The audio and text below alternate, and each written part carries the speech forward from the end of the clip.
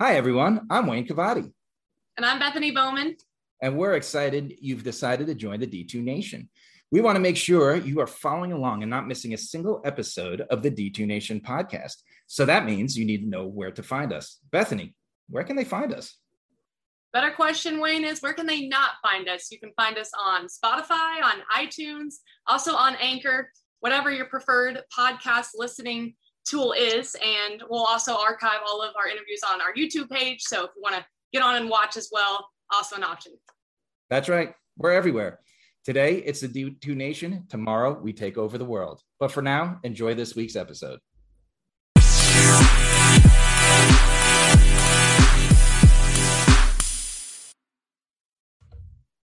Welcome back to week 6 of the D2 Nation podcast. I'm your co-host, Wayne Cavati, and I'm grateful that the ever so busy Bethany Bowman is back for yet another week of all things D2.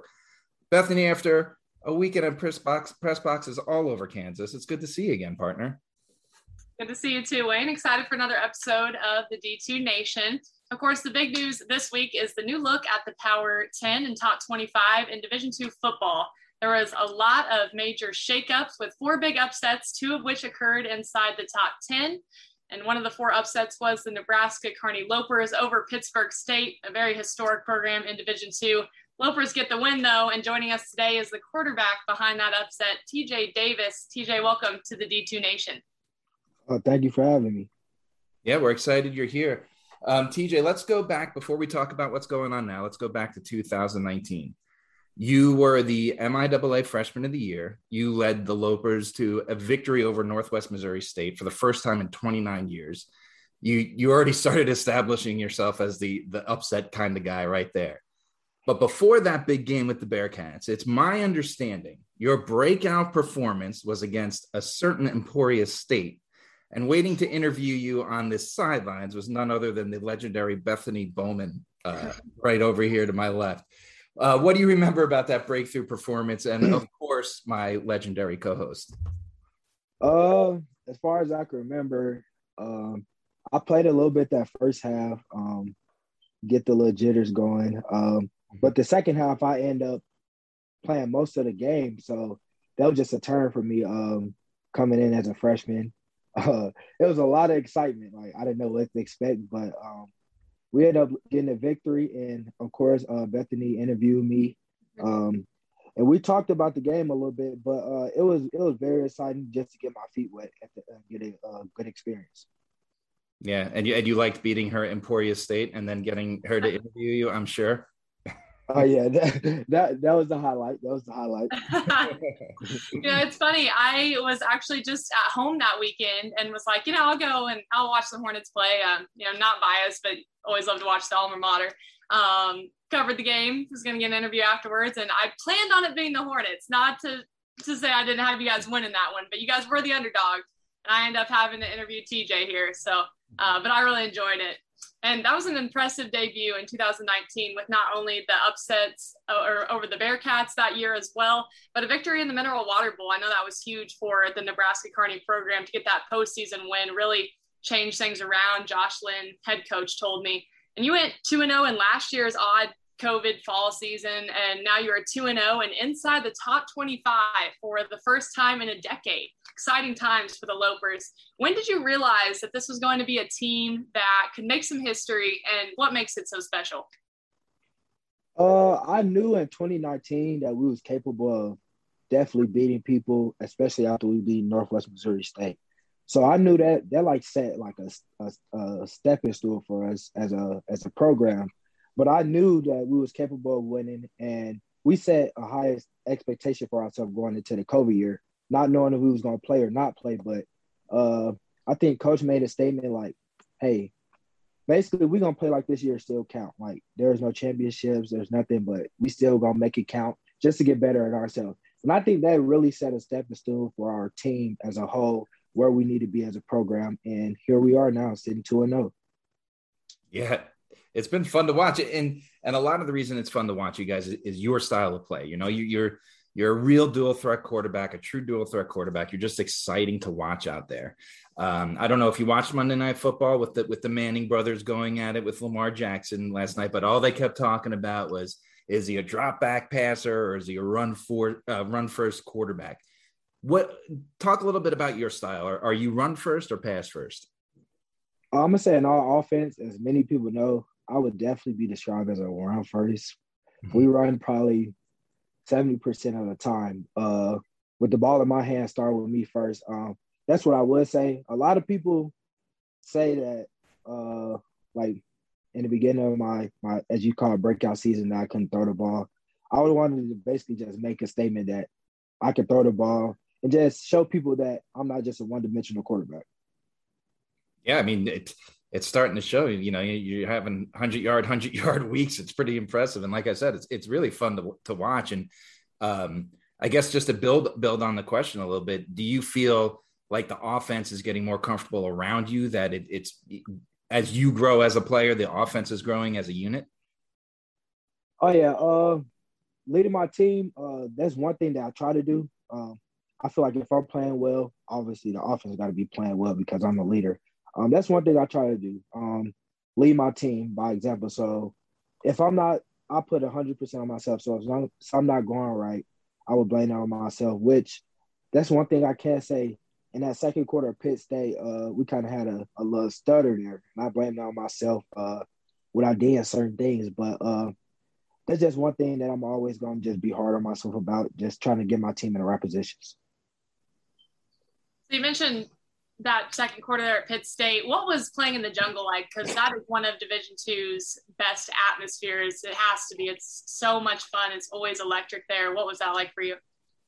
Oh man, it was crazy. Honestly, I'm gonna say the best thing they had was the fans. Like their fans was into the game. Like I heard them like right behind our bench, and they definitely, their fans were definitely in tune with what they had, and that's definitely hard coming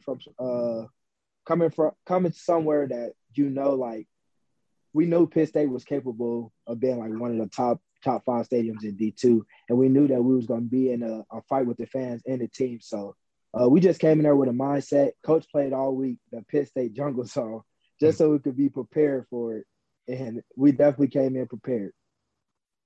Yeah. And looking at MIAA football and your next 3 games, you have a 2-0 Washburn team next, Central Missouri, and then an under the radar Fort Hays State team who's 0-2, which I think a lot of people are surprised about because they are a good team.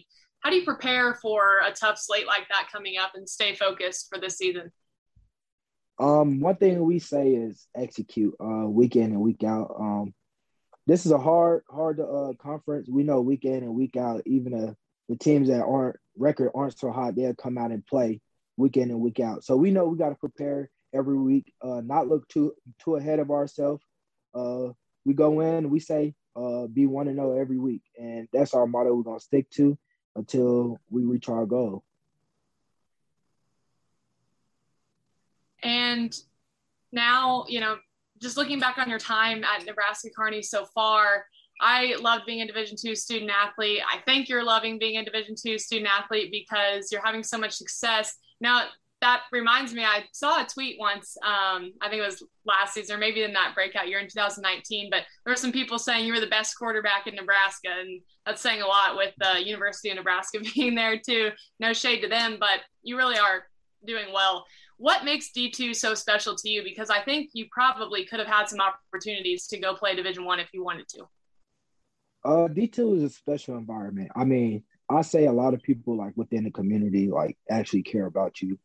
Whereas in big schools, like you hear people talking about you, but like, do they really know you as a person? That's one thing I can say about D2.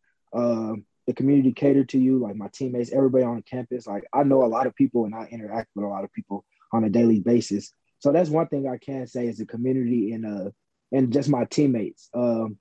They know that obviously we're not D1, but we call ourselves D1 because we're in the best MIAA D2 conference, and we just go in week in and week out, knowing that if we beat somebody, we'll get recognition just because this is a hard conference. But knowing that the community is behind you and supporting you, and knowing like actually your background, where you come from, they make you actually want to go play for somebody.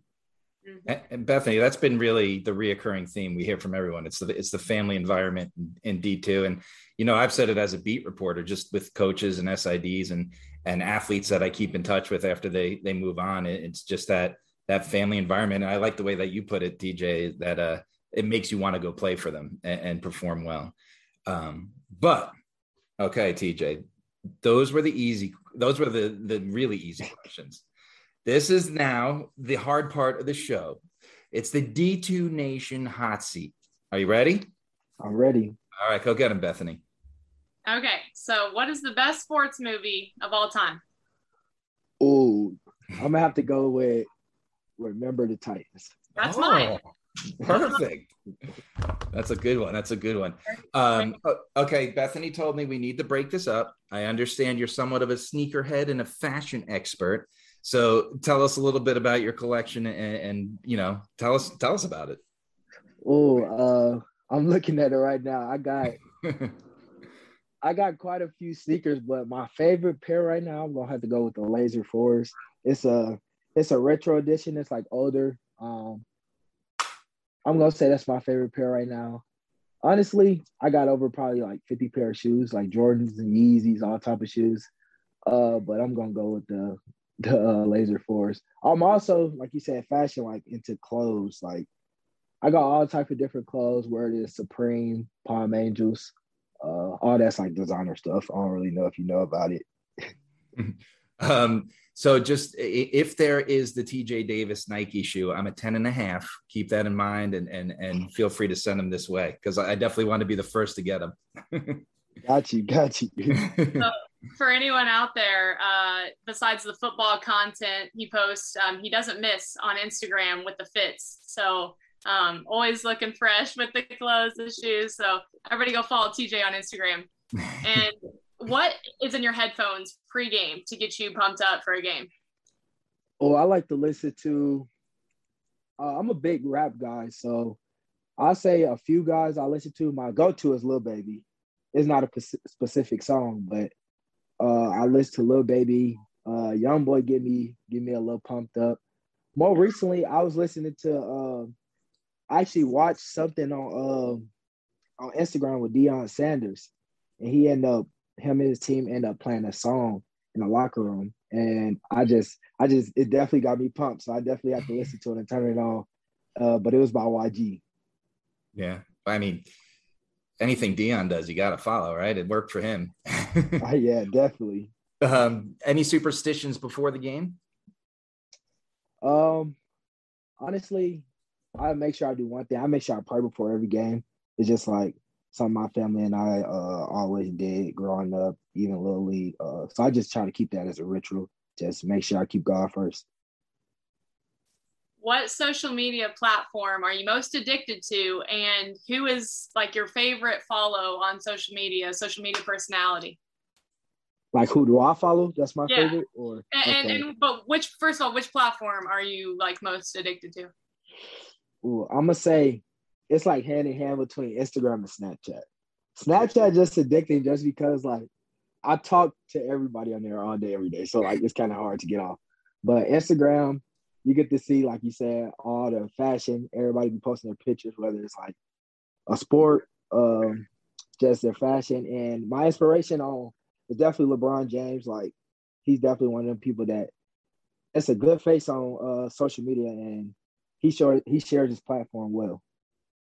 His Taco Tuesday posts are the best. I just had tacos. That's funny. Nice. I thought of one last question before we let you go. Wait, you haven't played Emporia State yet, right? Not yet. Not yet. Are you going to beat Emporia State this year? That's the goal. We're trying to beat everybody. Go 1-0 every week. That's the goal. That was the nice way to get out of answering that question in front of Bethany. I respect you for that. But TJ, you made it through the hot seat. Thank you so much once again for joining us this week. Good luck this weekend. And remember, D2 Nation listeners, we're on Spotify, Apple Podcasts, Google Podcasts, YouTube, and just about anywhere else you listen. Give us a follow, and we'll see you next week on the D2 Nation.